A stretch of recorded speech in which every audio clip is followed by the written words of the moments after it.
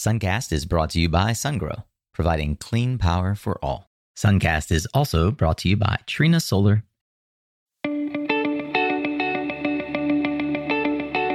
Hey there, Solar Warriors. I'm Nico Johnson, and this is Suncast. Each week, I pull back the veil on the life and business insights of clean tech entrepreneurs building the most noble and impactful companies of our time. I hope what you learn from this conversation is a catalyst for your own growth. So thanks for tuning in, and welcome to our tribe.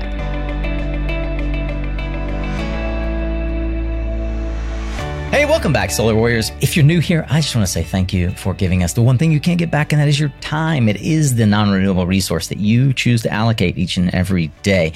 I hope that we get to earn your attention over the next 60 to 90 minutes.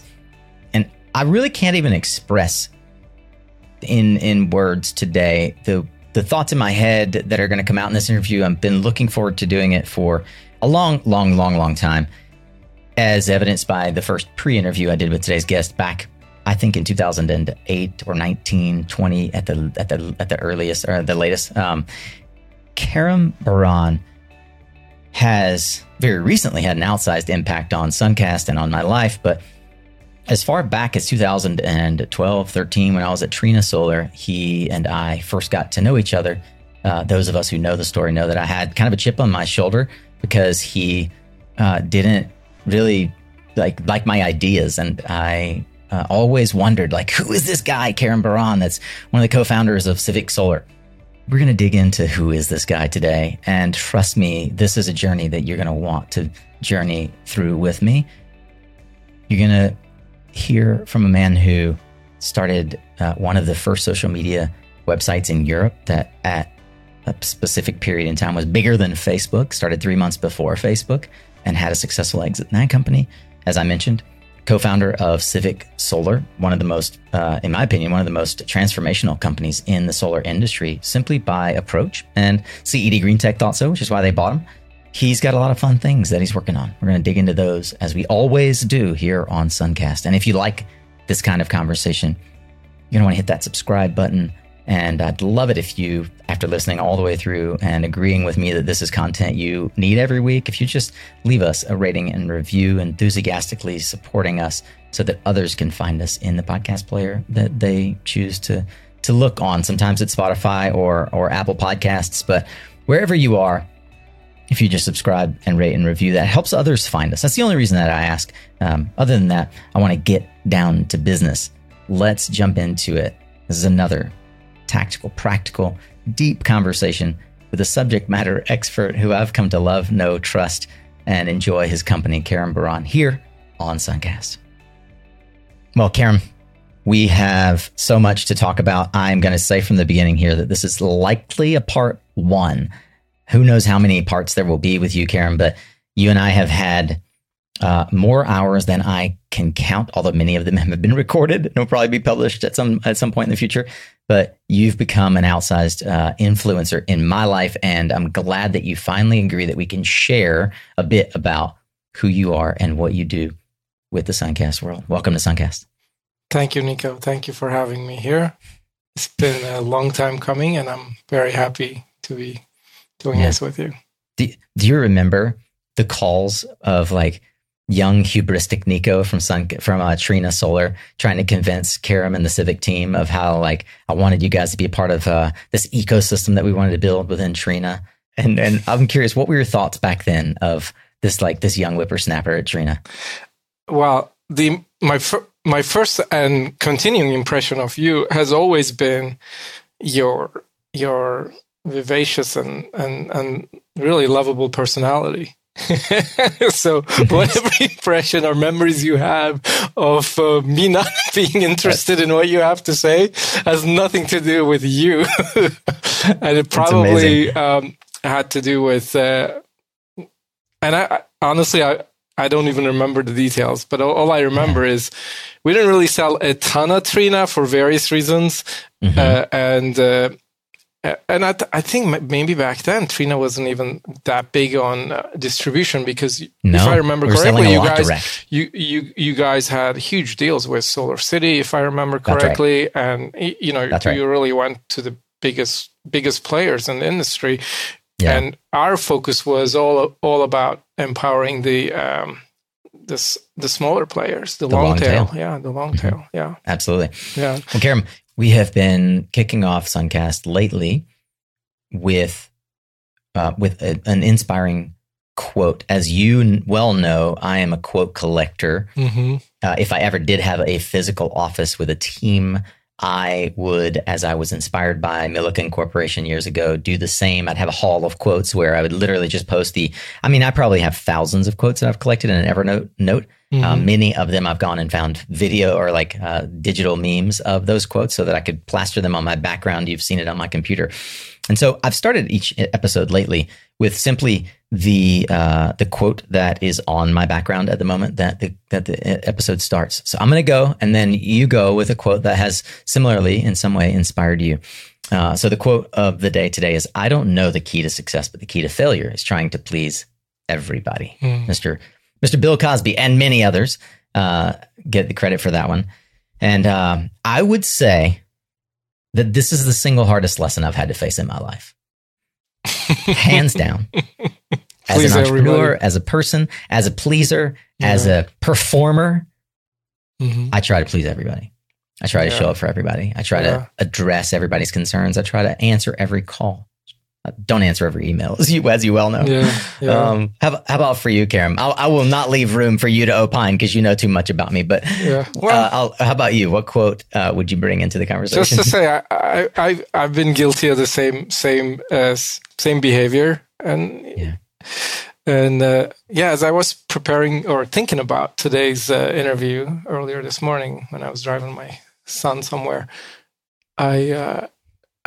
this quote popped into my head, which I think is Inc. magazine's founder's quote. He said, "Entrepreneurs are the artists of the business world." Because I was kind of thinking about, how do I really explain what I'm doing now? Because I'm not my current activities don't fit into a single traditional definition. So I was thinking, I'm a little bit like an artist, weaving and connecting dots in many different areas, still mostly around the solar industry.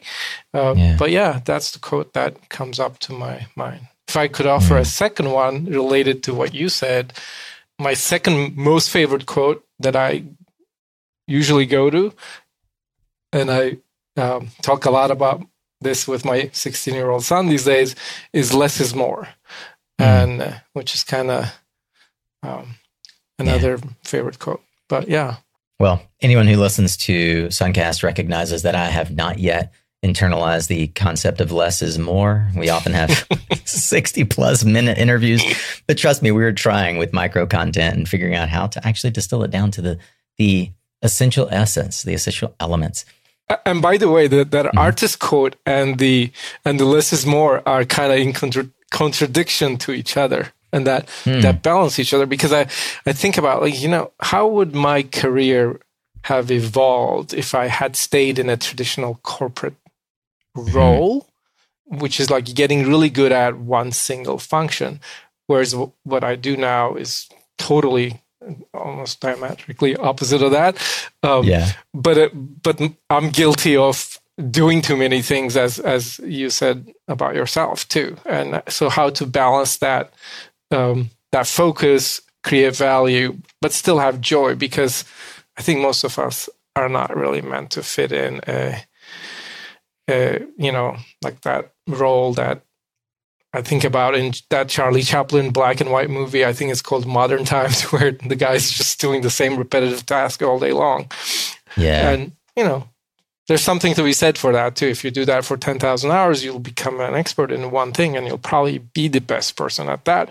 But also doing many different things brings that uniqueness as well. So, if we think about entrepreneurs as artists of the business world, there's a lot to unpack there. And, even Tim Ferriss famously built the 4-hour work week on the concept of the muse. He used a very artistic term to describe the process of building something that itself gives back to you. And frees you from the necessity to be so concerned about the outcome. A lot of artists feel like they are not so much intentionally, but I'll say spiritually channeling the art. They're channeling the activity, and that's what I get from a lot of entrepreneurs when I speak with them.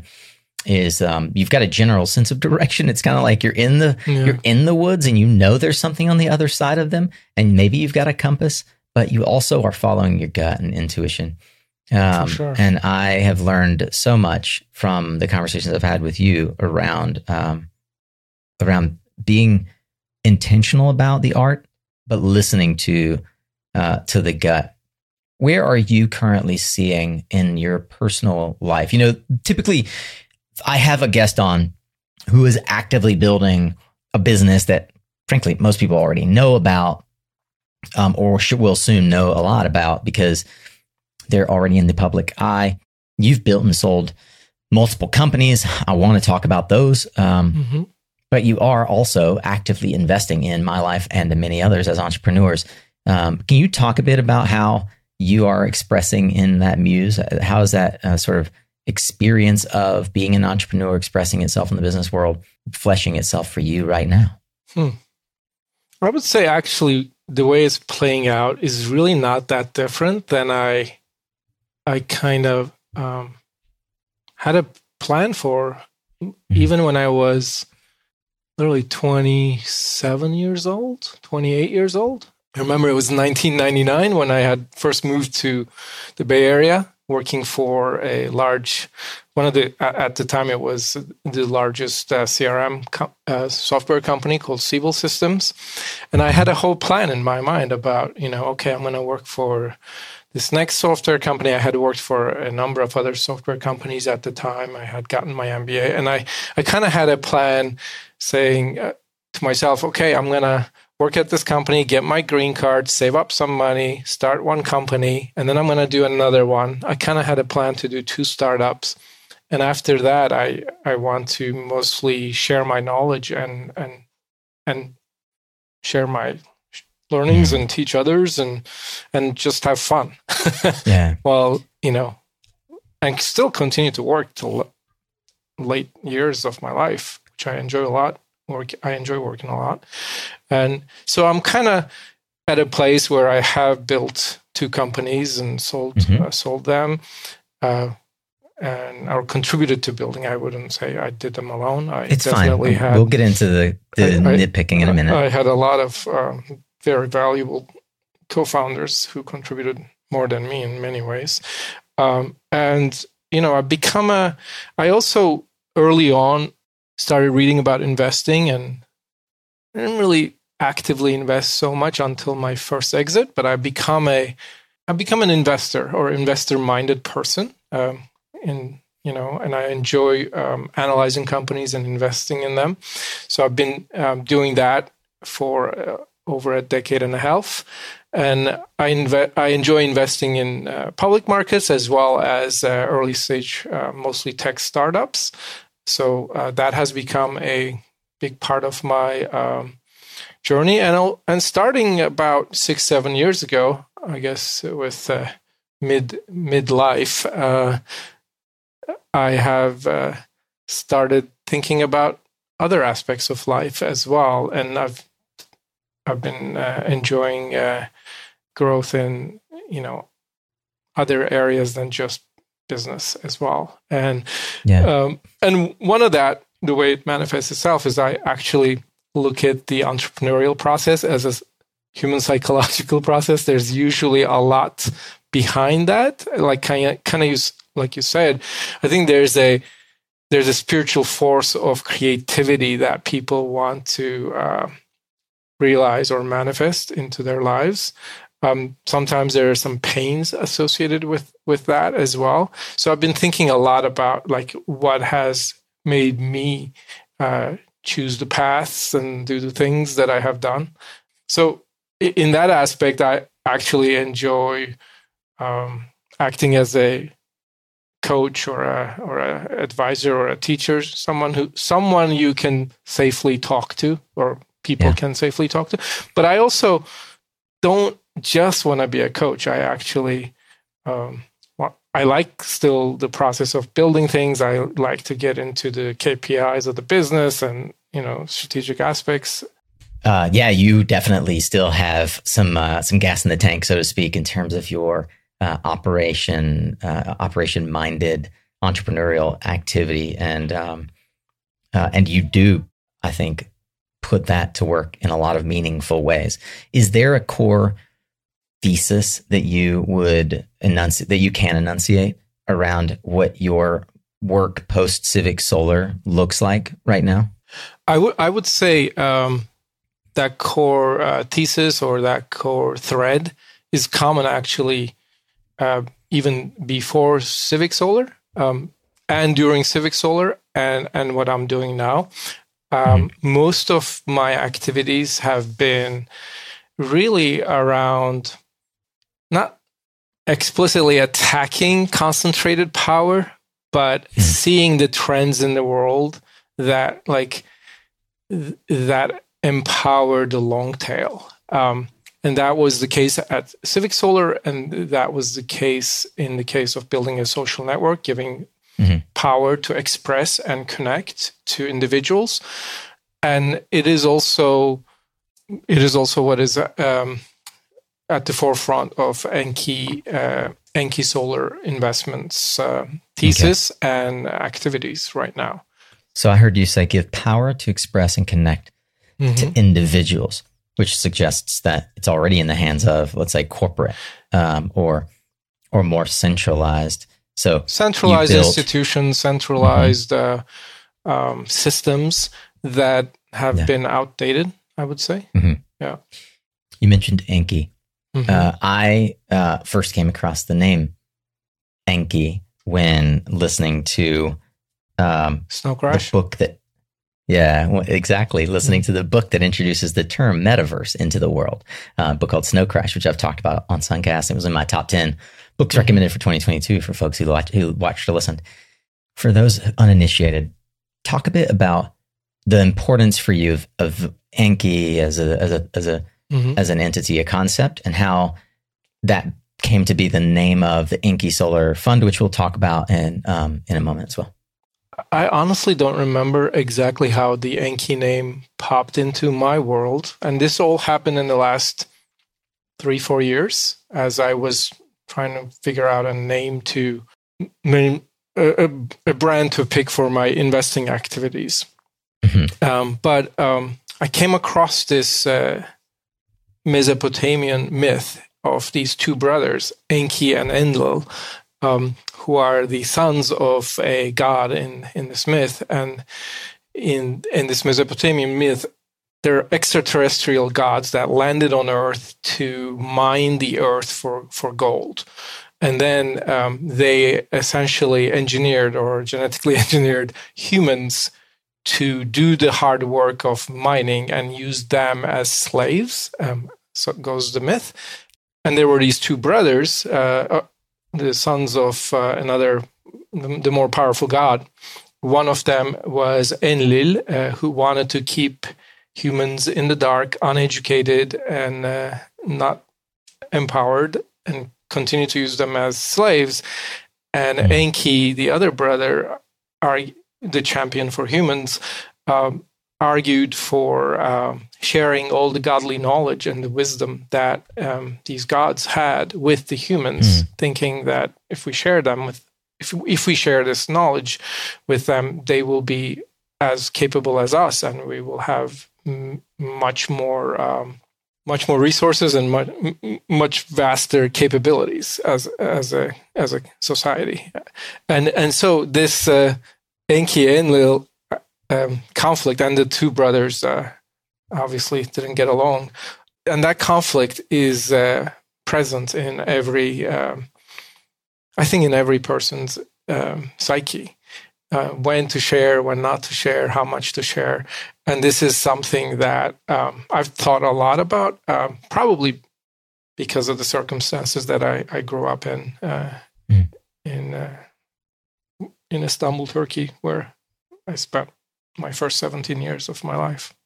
I've asked you this question many times in different ways. And you usually are very consistent with the storytelling. And that's the first time I've heard you tell that story. That's the first time I've heard you tell that story that way. And that is not to say that you haven't told me that story that way. I've probably been taking notes or thinking about something else. For Suncast fans who perhaps are watching this on YouTube, I stepped back away from the microphone, like had a moment, because so many of the things that we won't even talk about on this interview just collided with one another in my head about what we are trying to accomplish in the world.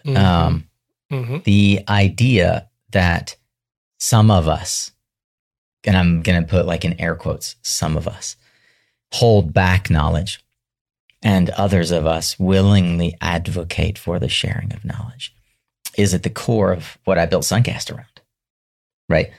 If you listen carefully to the intro, it says we pull back the veil. And the veil in biblical times, it's a very intentional term, right? I say we pull back the veil because in biblical times, the only people that were allowed to go behind the veil, where the image of God and the Spirit of God was able to exist, and were able to interact with the spiritual realm and the Most High, were the priests and a very small subset of society. Were privileged enough to get true wisdom, right? And I spent the first 10 years of my career in the solar industry standing on one side of the veil, and nobody would pull it back. And no matter how high I climbed to Connergy and Trina and everywhere else, I found one or two mentors who were willing to pull me into a small room and say, I'm going to teach you something that nobody else is going to teach you, because this is considered a secret black box. And it's not just the solar industry that does this. It's every freaking industry, candidly, because there are so many of us who are afraid to share what we've learned for fear that it will be used against us, right? By competitors, by lots of, like in many areas. So bear with us here, please, because this really is meaningful to you. If you've made it this far in this conversation, it is because something resonated in your heart that we are already plucking. Kerim is on a mission that is a different sort of mission than building a module or a tracker or a distribution business. And the reason that he's on the show today is to pull back the veil a little bit, maybe one that you've willingly allowed to fall before your own eyes, about how you think about the knowledge and wisdom that you hold. So one of the earliest businesses that Kerim started was this business, Yonja, and it's one of the first social network businesses. We mentioned that. I think we should go back further than that. You started to unpack this, so let's go back further. The first 17 years of your life were in Istanbul, Turkey, but you are not a normal human being. Explain to me why that is true. You are normal in lots of different ways, but you weren't born into the kind of society that most of us were. And you've had to spend a lot of time coming to terms with that. So what does that mean for the listener who knows nothing about you? I always thought I had a normal childhood growing up. Everybody does. And only thinking through some of those things in the last 6 or 7 years, I've kind of realized, wow, it was unique in some ways. And I think what made it most unique was because, by American standards, it was probably a upper middle class type of existence that I lived in Istanbul, Turkey. But of course, by Turkish standards, that was definitely upper class, or even, I would not even call it 1%. It was probably 0.1% or 0.01% type existence. A friend of mine that would describe like typical Latin American countries, he would say, you're either a maid or you have maids, or there's like, probably 1,000 to 2,000 families that run the country. And Turkey wasn't really that far away from that reality 50 years ago or 40 years ago, 35 years ago when I was growing up. And it has become, more advanced, more capitalistic in many ways. But many of the people that I grew up around, it was a lot of family businesses, a lot of codependency type relationships between. It was like a mini Succession type setup. If you know the HBO series. So it was just a lot of that. And, a lot of these wealthy, powerful families were either directly friends or one degree of connection away. And, observing a lot of that around me, I just, I would see the vast gaps of power, income, opportunity, wealth, and knowledge. Mm-hmm. And, on the one hand, I would feel fortunate. On the other hand, whenever I traveled west, whether it was for vacation with my parents or for really mostly vacation for my parents, I didn't really feel that in the US, and that's probably why I ended up in the US. Like in Europe, I would feel discriminated against, just even entering a country like Switzerland or France or Germany with a Turkish passport. I felt like, hey, it's not a passport, it's a stop port. Everyone else is passing through the passport control, and you're asked a dozen questions why you're coming to this country and what is your purpose. Mm-hmm. How dare you come and explore these lands. I kind of felt I got a little bit of I would say the brown person treatment. And so like on the one hand, I would feel very kind of fortunate. On the other hand, I would feel discriminated against. And so just those kind of experiences, I would say, made me more sensitive to how most people, I would think, like me, wanted more equality around them. Like it didn't really feel too good to have too much more than others. At least for me, it didn't. Yeah. And mainly that's probably why I always yearned for a more normal life. And I think I found that when I came to college in the US, mostly, and I on purpose, a lot of the international students picked the coasts. Many of them picked Boston, and I did have some options to go to college in Boston, but I on purpose picked Chicago and went to Northwestern. Mm-hmm. And really liked the Midwestern culture and had a great experience there. And thereafter spent most of my life in the US, living a more normal life in some ways. I don't mean to make light of the experience that you shared, which was really beautiful around feeling other. I had a recent conversation with Devin Hampton from Utility API about being the other in the room, often the only person of color that's discriminated against. What came to my mind when you said the Swiss stopping you at the border as a child is that many people in Europe would have stopped you because they still had a fresh memory of the Ottoman Empire that didn't end until the 20th century, right? So I know that's callous, but it's what came to mind. I thought I'd share it. I don't know if that makes me sound any smarter, but I don't know. I don't think most Turks really. Actually, yeah. There's always identify with it. There's definitely that. Ottoman history, how much of that is the identification of the modern Turkish population. But there's been big divides between the Western Christian European nations and for a long time, one of the most powerful Muslim empires. That there's that division as well.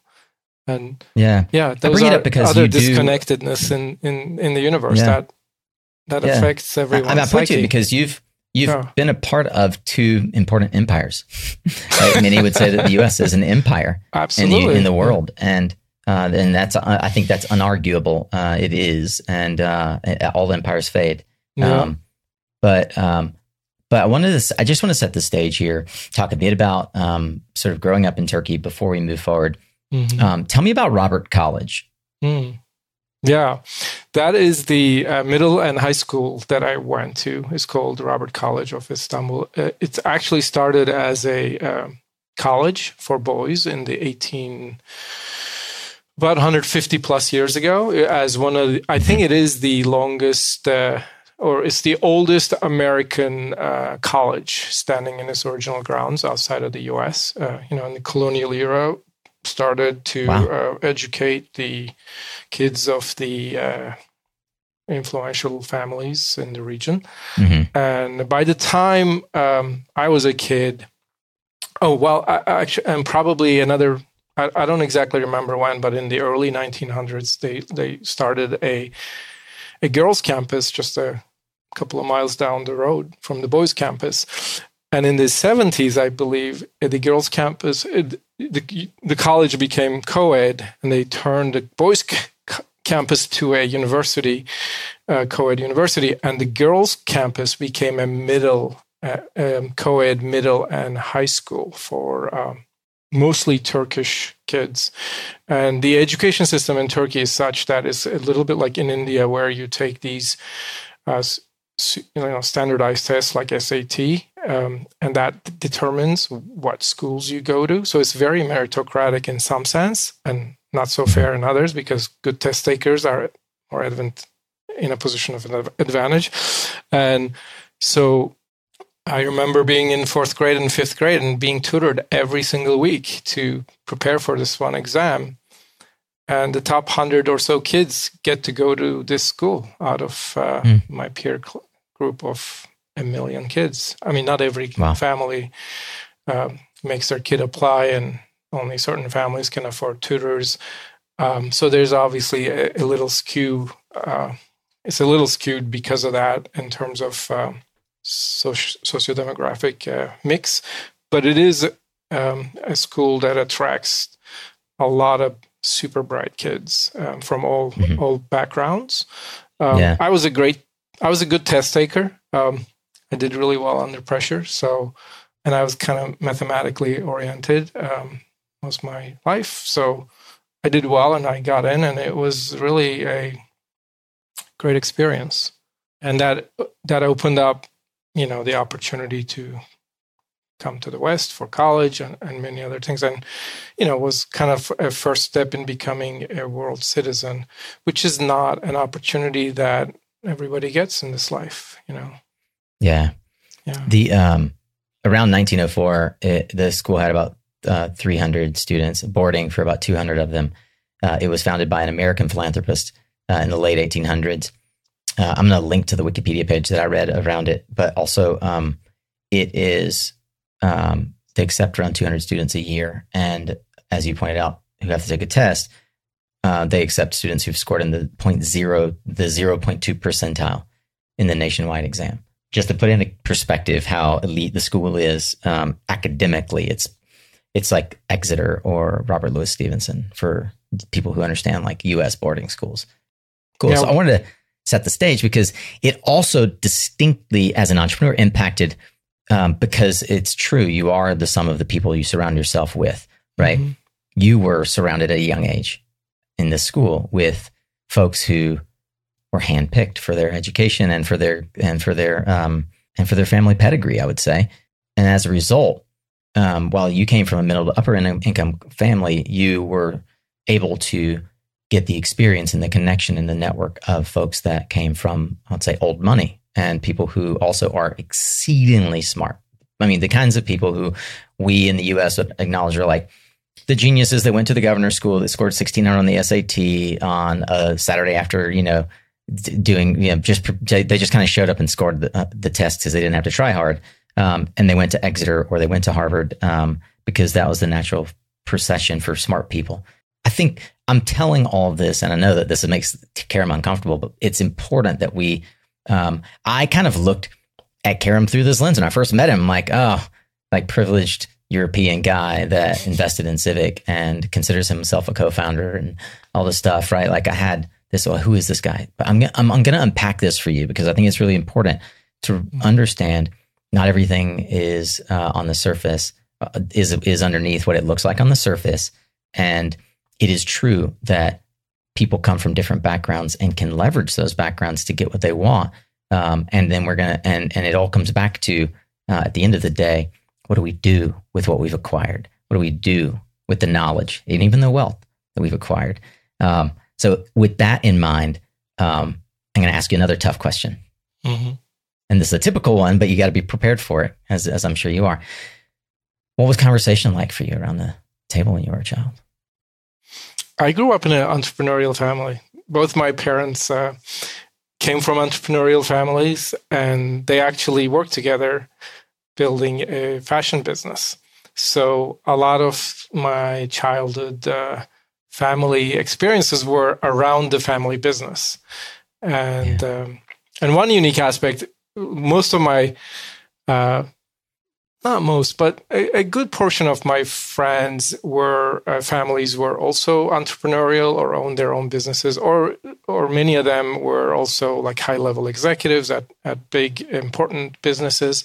So business was always a part of the life, I would say.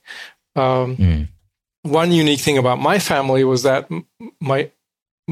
neither one of my parents took over their family or continued their own family business, but my mother actually started our family business, and it was a fashion business, or it was a clothing business for women, and so a lot of the activity was around that, and so a lot of the conversations around the dinner table were also about that, and very much related to business. But we also had a pretty good size social community, and would also talk about what's going on with our friends and relatives and all of that.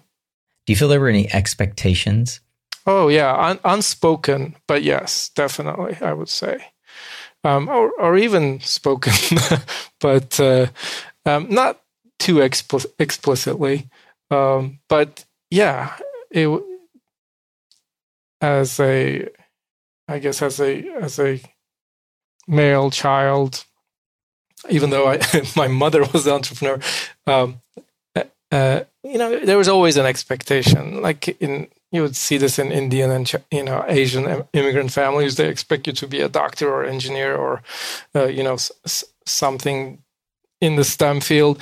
There was a little bit of that, but there was also a little bit of like expectation of starting something, doing something with your resources, building a business, taking care of family, creating value for others, and all of that.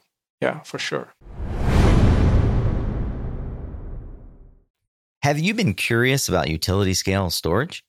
Sungrow's revolutionary liquid-cooled solution is revolutionizing the storage landscape. Its built-in DC to DC coupling, combined with other features like higher energy density and 3% slower battery degradation, make it a robust solution that companies nationwide are choosing. You can learn more about this innovative solution by Sungrow by visiting mysuncast.com/sungrow. Hey, pardon the interruption, but I wanted to just let you know how much of an impact you have on Suncast. Yeah, you. Thank you for clicking play.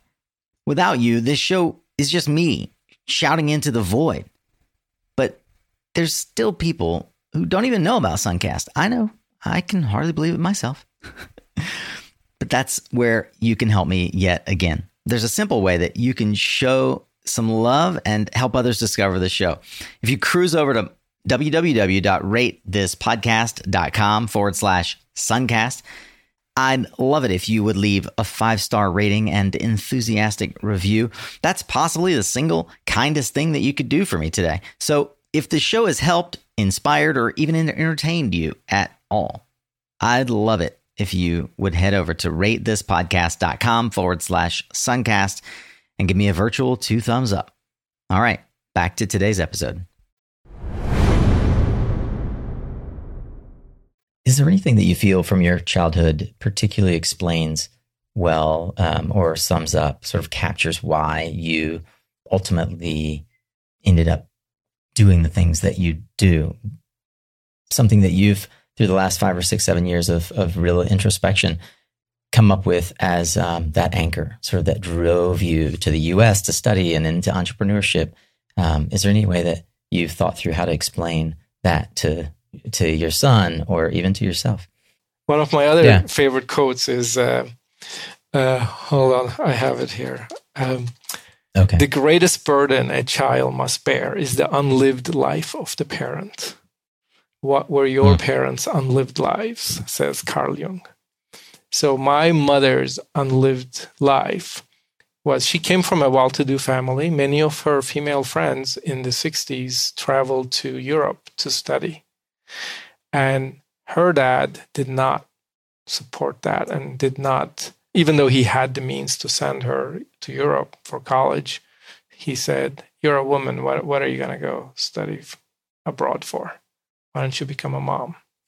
And my dad's unlived life is, he went to University of Istanbul Law School, and he was one of the best students at the law school. And they asked him to be an academic and stay at the school and teach.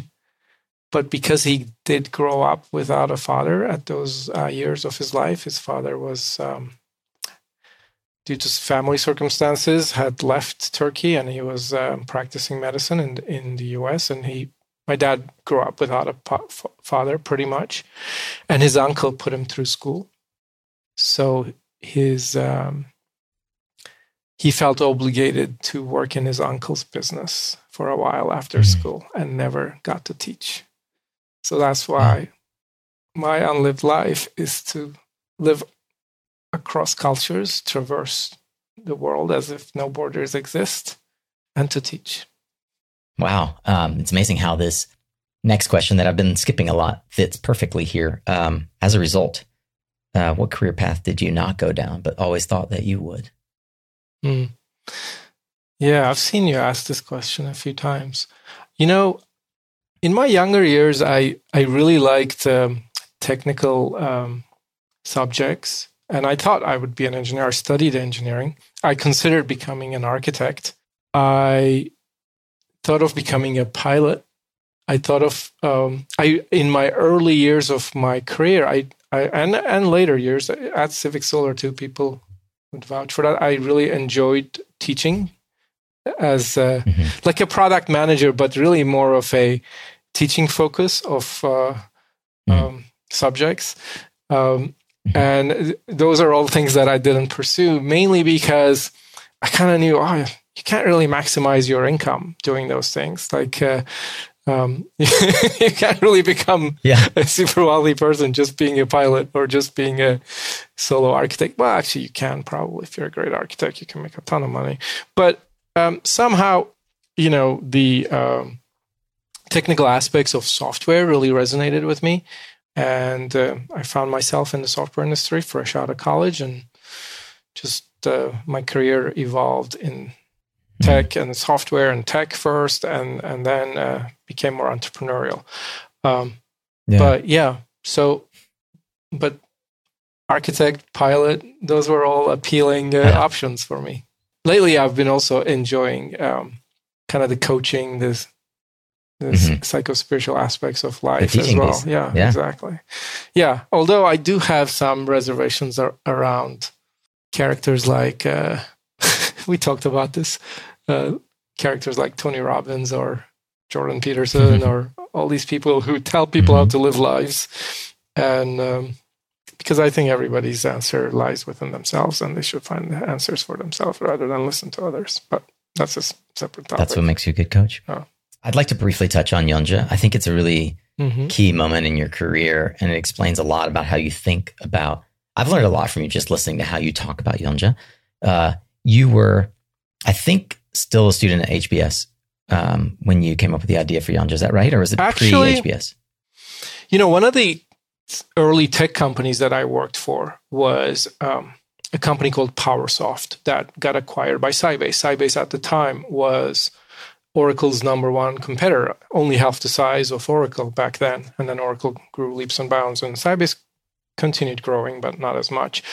And Sybase had acquired PowerSoft. PowerSoft had acquired the small French software company that I was working at. And this all happened in the same month. And we became part of PowerSoft.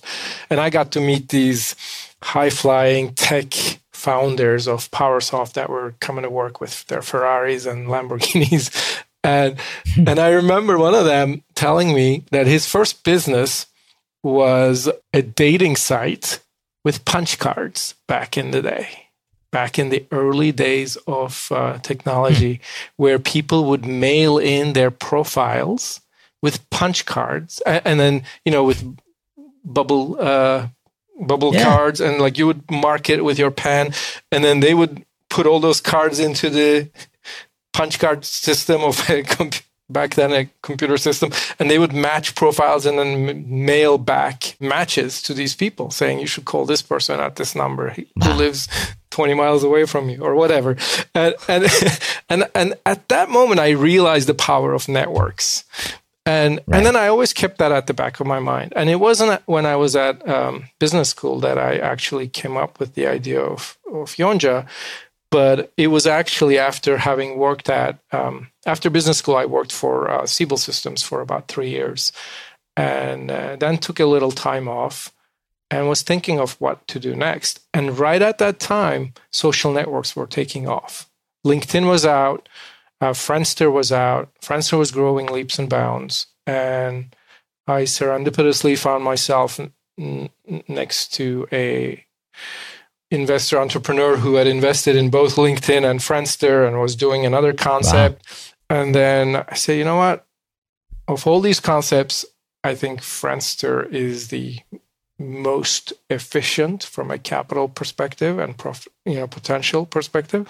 So I want to do this for Europe. For all major European languages is the way I thought about it at the time. So we started a social network pretty much modeled after Friendster with the intention to capture major European markets with their own languages. We never took off in those major markets like Germany and France and Spain and Italy, which we thought needed this service in their own language. But the English only UI, when we were essentially beta testing the product, it really captured the attention of a lot of my Turkish friends in the US or Turkish American young population, college students, grad students, young professionals, and then became a thing amongst them and grew very quickly to tens of thousands and then hundreds of thousands of users. Jumped to Turkey, became virally grew to be one of the top web properties of Turkey. Ran from San Francisco in the early days of... Is it true that you had billions of page views? Yeah, we did. Yeah, in a single month, we would... I think our peak was about 1.5 billion or close to 2. This is circa what year? I would say our peak was the year we sold the business in 2007.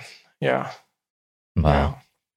2007, by the way, that's right around the time Facebook came out of colleges, private for colleges, right? They were just opening up internationally. What a great time to be able to sell the company too, because it was obvious that the whole idea of social networks was gathering speed.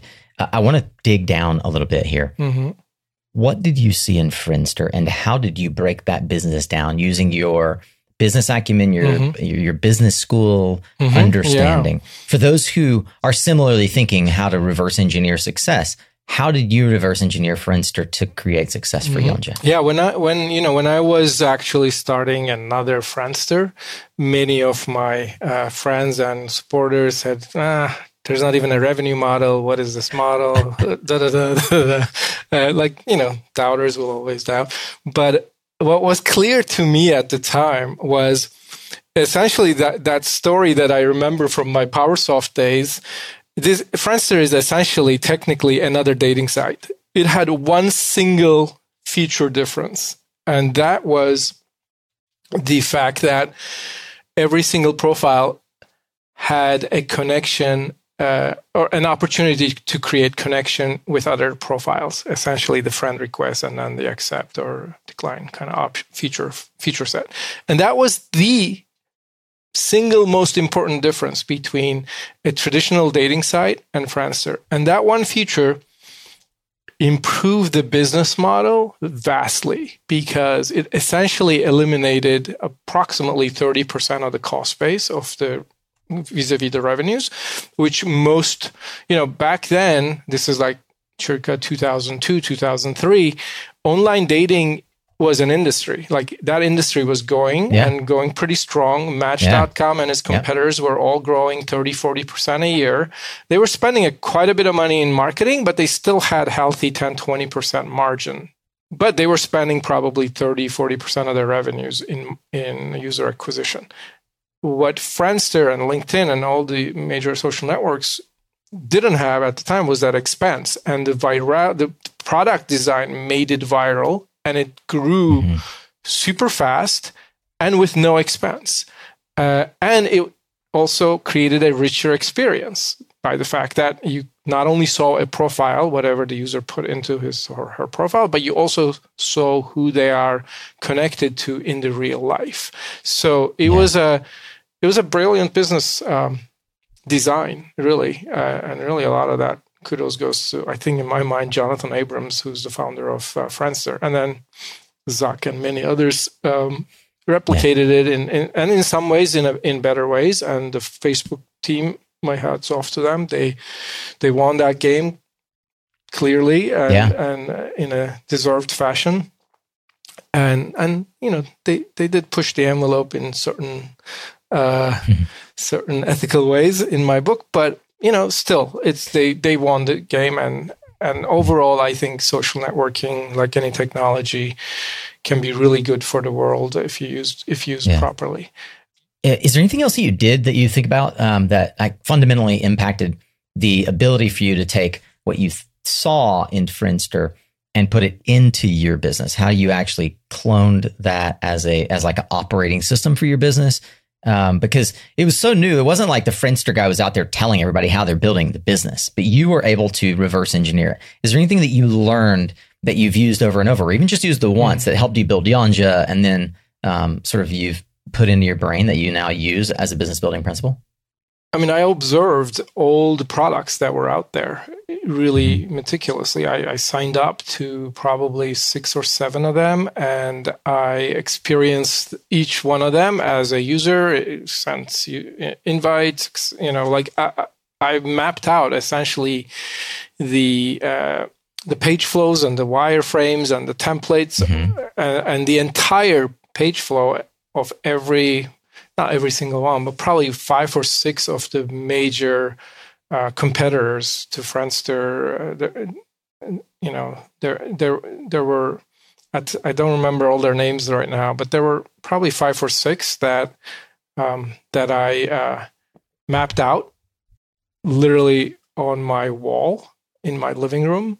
and then even then, like I remember Facebook had about 40 pages at the time. I diminished that to about 26. I figured many other features were not that critical. So I brought that down to a minimum viable product and we launched with that. And that was kind of my reverse engineering process. What did you learn through the Yonja experience that impacted the way you think about business building? And I'm thinking in particular about the power of networks. Well, at its peak, Yonja had probably 6 or 7 million registered users, a third of which, maybe more, were active on the platform on a weekly basis. And I mean, I very quickly saw the power of the network effect and how number one player, in our case, we didn't really have that much of a better product. We were the first mover, and that created a huge advantage to capture the Turkish market for a good while, 5-6 years. Although later Facebook pulled the rug under our feet in a major way, and their product had some major advantages, primarily in the sense of real user identity, and also a level of privacy that users could control. And those were like their 2 key features. But another aspect of it was the fact that they started, and it's going to sound maybe a little not perfectly politically correct, but they started, as did Yonja, at the top of the social pyramid.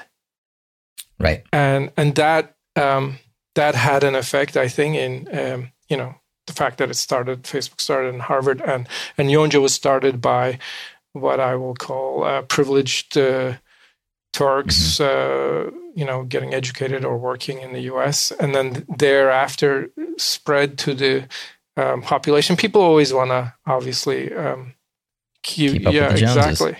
And so those were definitely aspects that helped our growth, and then ultimately helped Facebook as well. Can you explain the underlying metrics that suggest that there is a network effect happening, and how you learned about and tapped into that with your business? Yeah, I learned about the term after the fact. You and I talked about this term K-factor, but it was very apparent to me in the early days of Yonca when a user invites, and every new user invites X many new users, ideally on a platform. Right. That's the word of mouth effect, actually. Like, what product do you feel so good about that you want to share it with your best buddies or your family or whoever's around you? And if the result of that invite and the resulting sign-up number is greater than 1.0, then you do have a viral phenomena at your hand. And if it is even 1.1 or 1.2 or 2 is great. That means every new user is bringing in 2 more new users, or whatever that number is. And if it is, and that's how viruses grow too. And if it is less than 1, let's call it 0.9, it's just not going to grow on its own. Then you're going to have to spend a ton of marketing money to make it grow. And the best products usually require little marketing. If your product is so far differentiated from anyone else's, then you don't really need that much marketing, because it sells itself. That was definitely an observation that I had running those, running Yonca in those days. Yeah. It's interesting. I was just I remember reading the Wikipedia page on K-factor, and 2 examples that people wouldn't expect of K-factor under 1 that still ended up in success are Dropbox and WhatsApp. So I'll link to. Oh, really? In the show WhatsApp notes, did not have it. So WhatsApp had a K-factor of 0.4. How did they? So I'm leaving that here because folks are. I'll probably will find some more stuff that I've read on K-factor and social coefficient that I think is important. And Kerim has been a great help in me understanding this. But I think that as we all are building businesses that in some way leverage the internet, understanding how viral marketing works, and in particular what we do a lot, it's video and audio, how content can help with virality is really helpful. So I'll link to K-factor with regards to marketing and the Wikipedia page. I just wanted to drop that in there because I think it's really interesting. There are examples of K-factor under 1 that succeed. There are they're not the rule, but that terminology was new to me when I met you, and this whole idea of virality really is something that I think in the solar industry, like with the exception of residential lead gen marketers, like very few people understand it. And I would suggest that a lot of the lead gen folks don't understand it either. They're leveraging other types of effect. But I'm curious, there's one funny story that you told me about how you tapped into virality that particularly began to skyrocket Yonca. Do you remember when? Do you remember when I did tell you that Yonca really started to accelerate? I was referring to my co-founders and other people's importance in the success of, or in the modest success of both my businesses. And Yonca, I could not have done it without my brother, who acted as a part-time CTO pretty much throughout the entire life of Yonca. Never really full-time worked at it, but helped him get a job at Google even. And, he always had techie jobs, and being a guy 5 years younger than me at the time, when I launched Yonca, I was pretty much, engaged and, living with my, who became later my spouse, Stephanie. And my brother was a single guy. And the first couple hundred people I signed up were like 80% guys, and they weren't really super closely tight knit. They were kind of like spread out. in different geographies, and they were all my friends from different parts of my life, but there was not a cohesive unit of group that could make a big effect. And when Yonca took off was, both that year, like a month after I launched it, my brother and I, we both traveled to Turkey for Christmas break, and he went out pretty much every night to clubs and nightclubs and bars, and basically asked every one of his single, attractive female friends to sign up onto Yonca. And within days, it just made a huge difference in terms of the virality of the platform. And that's just the nature of, Facebook was the same thing in the early days. It was a lot of the activity was, that sexual attraction between the boys and girls or people to each other. Yeah. And that definitely did drive it. Thank you for sharing that. I love watching how self-conscious you are sharing these stories of how you effectively made money off of connecting people. It's almost like you had a dating site. Yeah, it was essentially a social dating site. Although there were a lot of points of interest too. And I think what really made Facebook succeed is that we all leveraged the fact that that dating aspect was what we all knew. It was kind of like the unspoken aspect of these social networks. They were positioned as a lot more than that. But in the early days, 80% of the activity was really checking out guys and girls. But what Facebook did really well is they evolved that beyond that and into areas of interest and groups of common interests and communities and many other types of content. If you look at Instagram now, is a whole other type of platform. Mm. So in your this is all in your 20s, right? Late 20s, no, actually early 30s to mid 30s. Okay. Yeah. So early to mid 30s, you finally kind of get in your rhythm. You've created this thing, you sell it, you feel a sense of success. You've been able to take some chips off the table, press pause for a minute, think about your life. This is like early teens, right? Like late 2010 or late aughts, early teens. And you're in California. 2007 is when we sold majority of the business.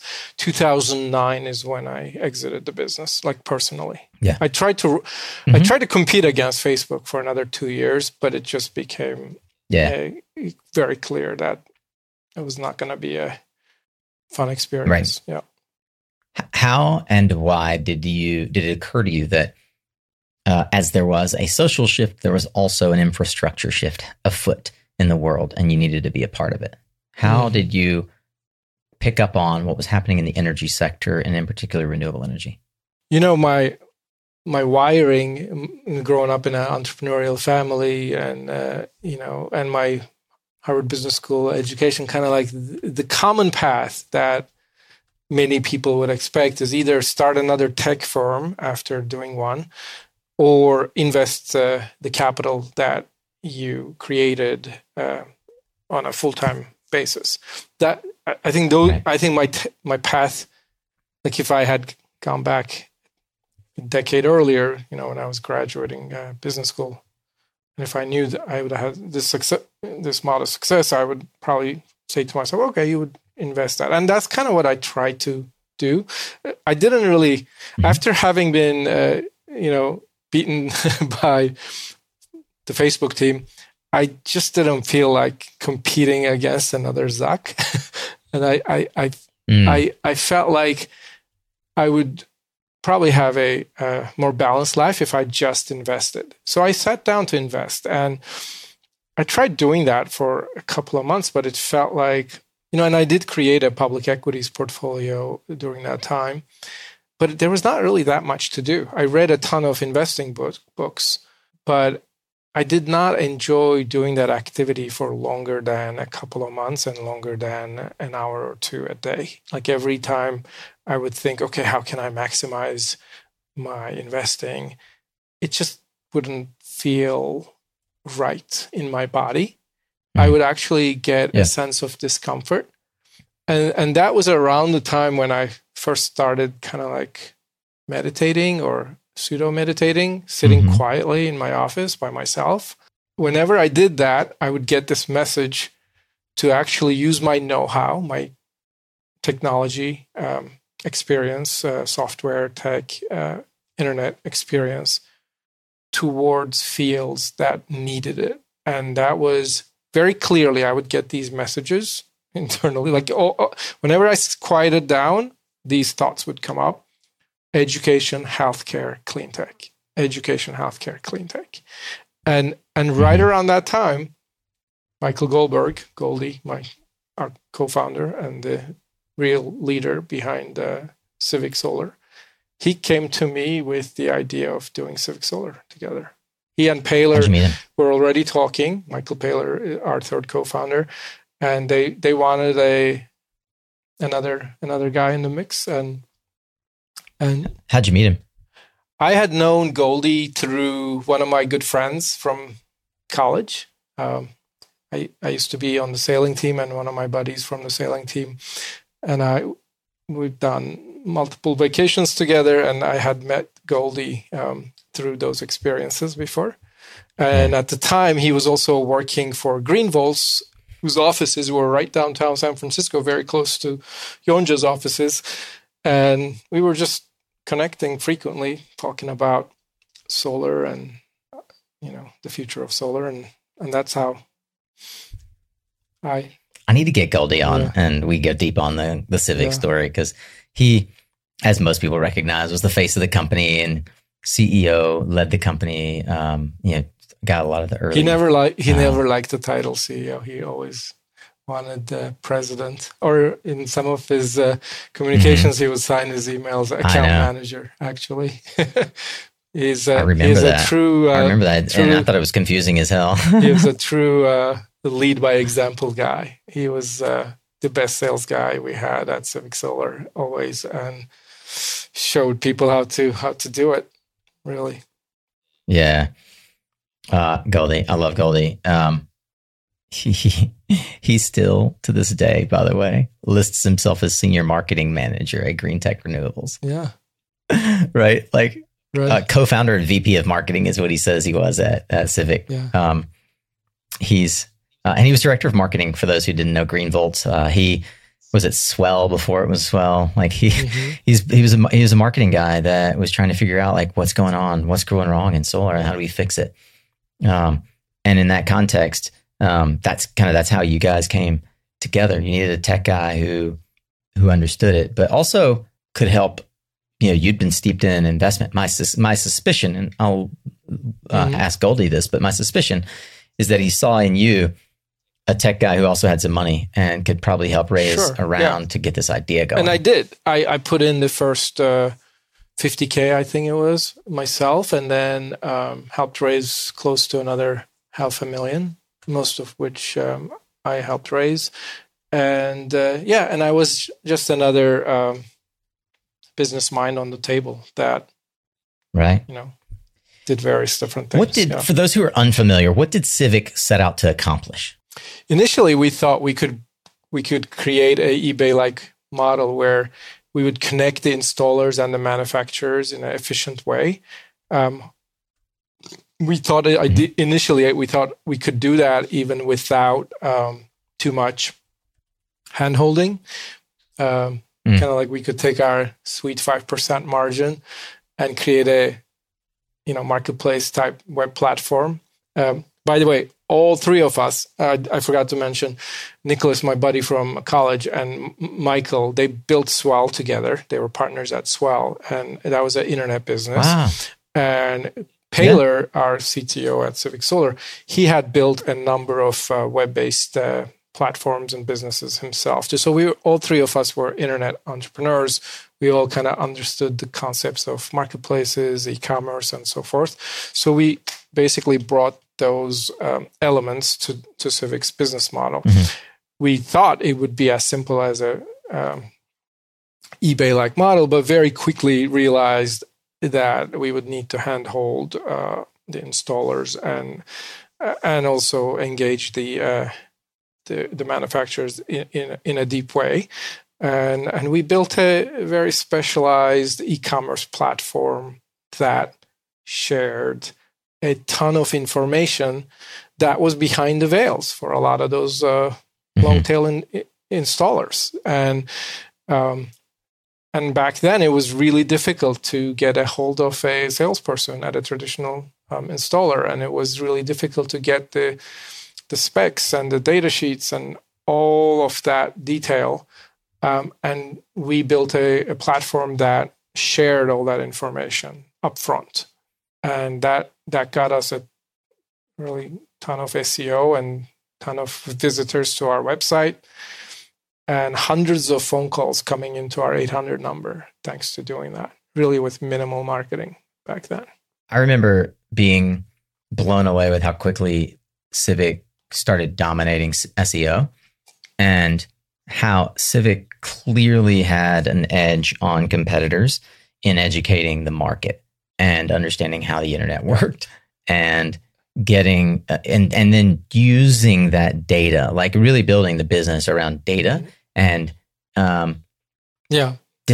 And if I may data, something right? on that taking point, it out of we never paid a dime to any SEO professional or any SEO activity. Just like Energy Sage, I think I heard Vikram talk about this at Energy Sage.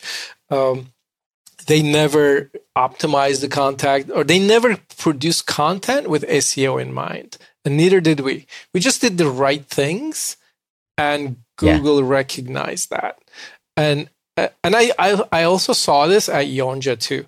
I never did anything for any SEO, but if you Googled any term related to social networking or dating or friendship or interest, like communities, Yonja would always come up on top, even in the very early days of it in Google searches.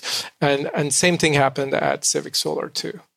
And to me, that says like internet has this special magic, or maybe it's Google's magic, but it's like when you put stuff out there, it brings you good stuff back.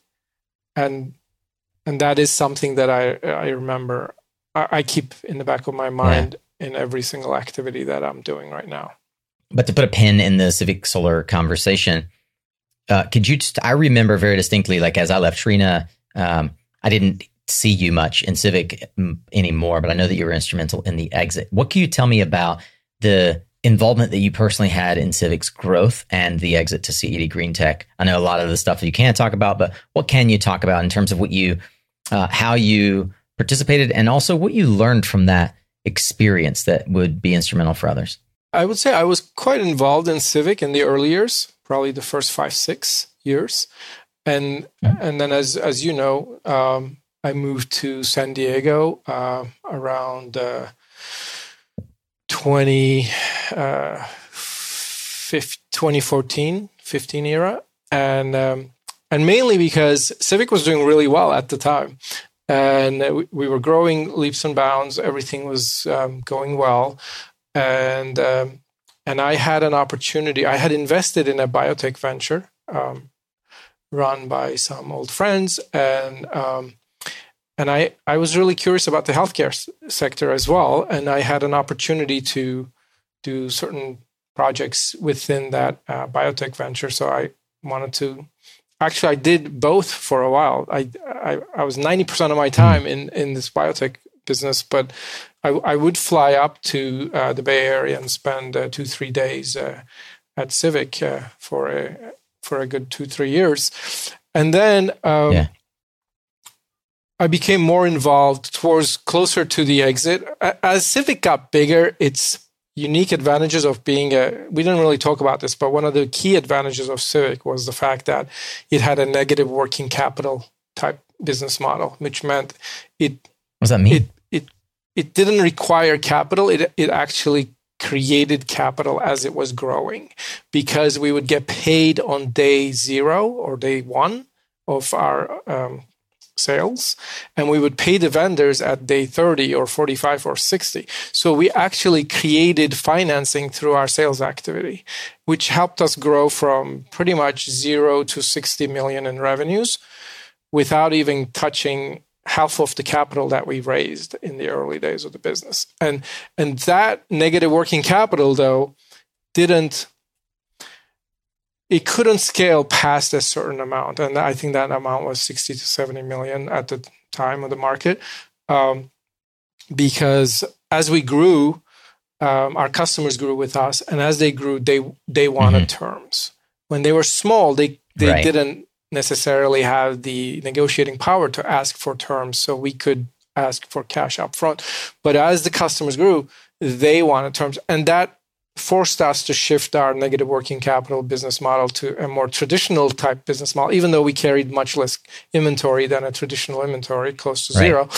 We started giving a ton of terms, and that required more capital.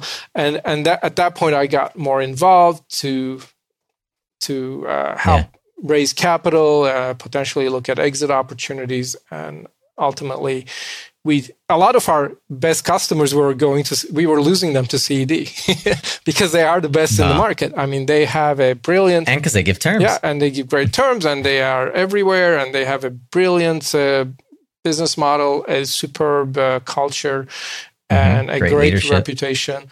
And we had the option to sell it to them, and we did. And that was a happy ending for the Civic story, I would say. It was. And I can say without reservation, I worked with every distributor. Civic was always my favorite, not because of the business that you built, but because of the people that you hired. Like I know the information we shared, and because they were all knowledgeable. God, I'm thinking of individuals like Charlie and Isidro and I mean, my buddy Jose and Scott, like a lot of my friends that worked at that organization who are genuinely amazing humans. Sure. Right. And they're wicked smart and they are willing to share with anyone who will ask. Yeah.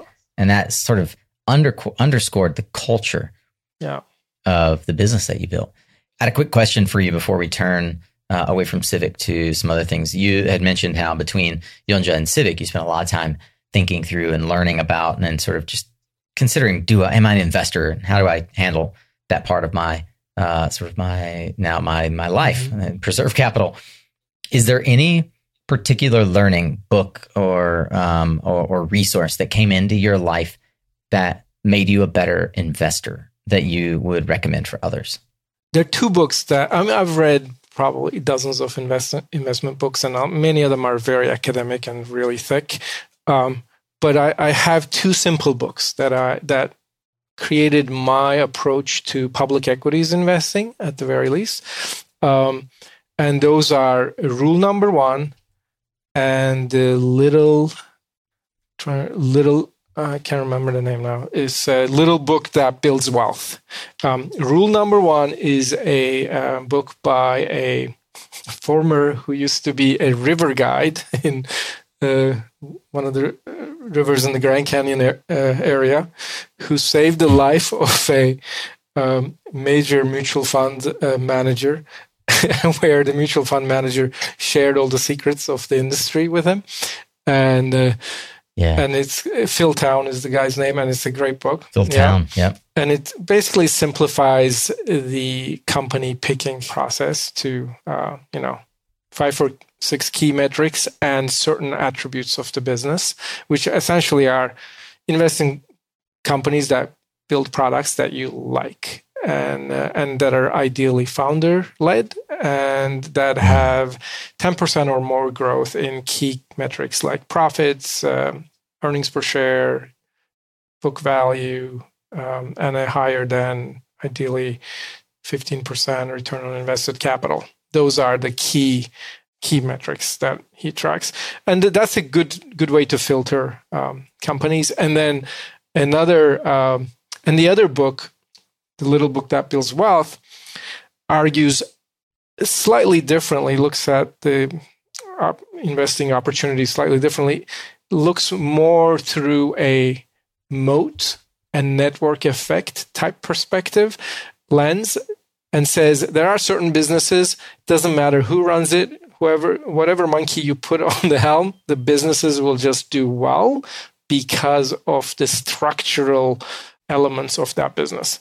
And I don't want to be derogatory, but I think you can apply that to every many utility companies that are currently running in the US, which has been one of Warren Buffett's traditionally best investment approaches. Utilities, and newspapers, because they are winner take all models. Utilities are, and newspapers used to be. And social networks are too, in some way. So you had there's a term for that. You can winner take most, at least. There's a term for that, right? Winner take all or winner take most. Yeah, I don't know if there's another term, but that ends up being the case for most network effect. For most businesses that benefit from network effects. Yeah. Well, there you have it. If I'm going to have to turn this into at least a multi-part episode, I believe, Kerim. And I think that's a great place for us to stop. We always ask for book recommendations anyway. And why not leave it there for the end of part one?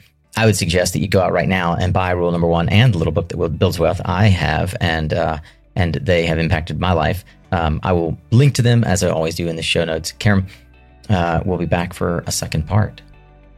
All right. Well, as I mentioned, we're definitely going to do this in 2 parts. So that's the end of part 1 with Kerim.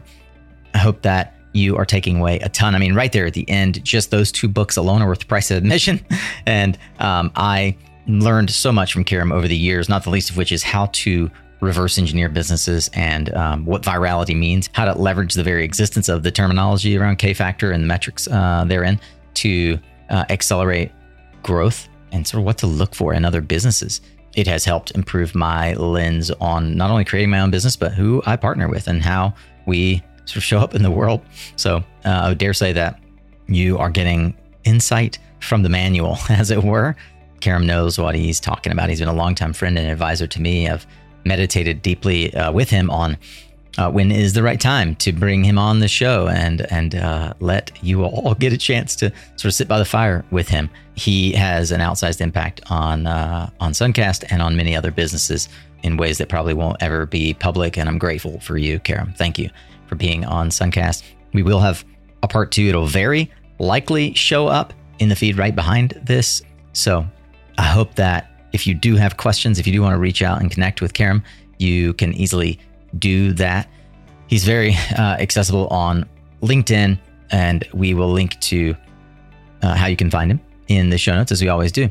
As I always say, if you are interested in more of the resources, well, you, my fellow Philomath, can find this and so many other bits and bobs that I found in the research and the things that I was mentioning, the Wikipedia page for some of this stuff, Robert College, etc., along with some reading around lots of other stuff that we talked about in this episode. I've linked to in the show notes over on mysuncast.com. That's also how you can get the link to the other episodes that we've had and all of the rich detail of past guests, more than 600 now guests in the Suncast catalog. Thank you for taking the time to invest here with us in your personal growth. It's not lost on me that you have taken time out of anything else that you could be doing to be here with us. And I just want to honor that and say I'm so grateful. If you do feel that you could give more, one of the most important ways is by leaving a rating and review. You can do that easily at ratethispodcast.com/Suncast. And the other way that is super meaningful to us, especially in this time of the year where we're trying to really figure out how can we serve you better, is going to the listener survey at mysuncast.com. If you just scroll down the homepage, look for a little circle that says we're listening. Click on that button and take the survey. I'm so grateful. We'll send you a PDF of our 600 insights that we've gleaned from some of the most important books that have been recommended by guests here on the show over the last 6 years that we curated and made into a little PDF ebook for you. You get that if you complete our listener survey by going to mysuncast.com. Thank you so much for that. Thanks also to the sponsors who help make this show free to you each and every week. You've heard their mid-roll and pre-roll advertisements throughout.